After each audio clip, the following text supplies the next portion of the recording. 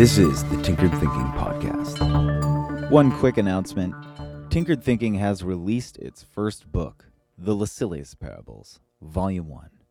As many will know, a short story is released every Sunday, and this book is an illustrated collection of the first 50 stories released on the podcast. An enormous amount of effort and love went into this project in order to bring it to life. If you want to check it out, go to tinkeredthinking.com/bookstore. Episode 1017, The Art of Learning.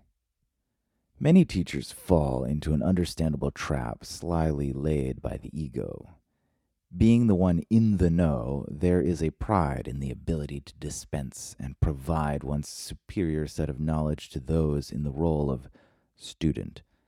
More than a few teachers, professors, or even just friends trying to help parade their privileged position with more than a little pomp.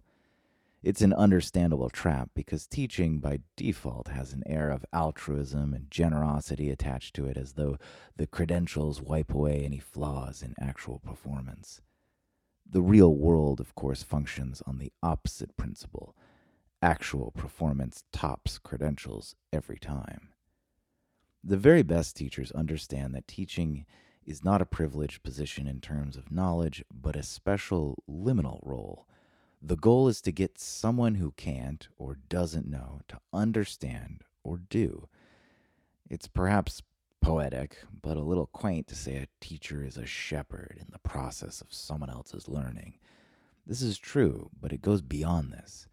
A great teacher doesn't teach any one subject, but teaches a student how to learn.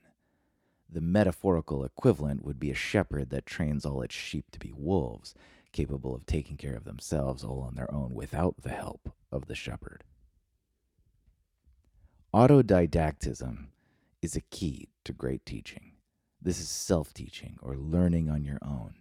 The double role that a person casts themselves in creates an important curve of perspective. The self-learner isn't just trying to figure out something new, but also paying attention to aspects and trends of their own learning. The self-learner has to shepherd their own motivation, cultivating it and protecting it against too much frustration. This is a crucial aspect that often isn't present with an actual teacher who provides encouragement and reassurance that the next step of success isn't far off. The self-learner has to nurture motivation in the absence of knowing what's around the next bend, and this skill, if honed, becomes an exceptional asset when the self-learner in turn becomes a teacher for someone else. The art of learning becomes a topic independent of subject, and the pure autodidactic clues in fairly quickly to the fact that if the art of learning can be honed, then all the world's knowledge and know-how suddenly becomes a split oyster. There's simply no contest between someone who learns one thing well and another person who learns how to learn. Great teachers are themselves great learners, and because of this, the division between student and teacher remains forever blurred as the teacher learns alongside the student. A classroom or a mentorship, no matter how behind or oblivious the student, is an opportunity also for the teacher. Often that opportunity is to learn deeper about the subject at hand by exploring a student's unique slow motion capture of the topic. Most likely, a student asks a question never before considered by a teacher. A weak teacher will freeze up at the idea of something they don't know and usually try to dodge the question, whereas a great teacher grows ever more curious with such unconsidered angles. But beyond this, the opportunity to understand more about the art of learning is perpetually on hand in the classroom.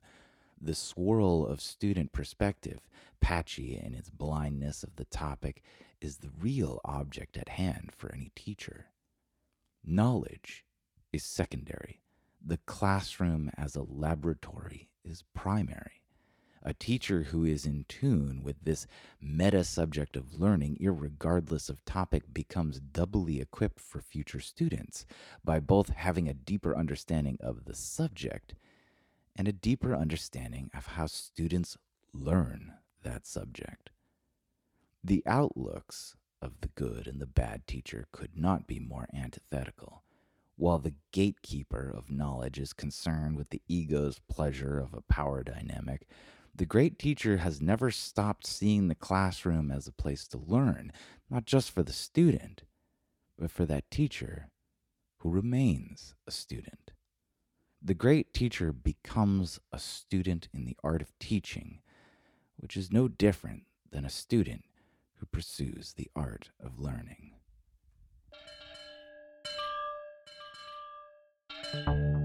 This is the Tinkered Thinking Podcast. Thank you so much for listening. If you find the Tinkered Thinking Podcast valuable, there are many ways you can support it. You can review it on iTunes, you can share it on social media with your friends, you can blog about it or discuss it on your own podcast, or you can support it directly, and you can do this on the support page at tinkeredthinking.com. Both one-time support and monthly subscription support options are available. Thank you for your support of the show. It's listeners like you that make all of this possible.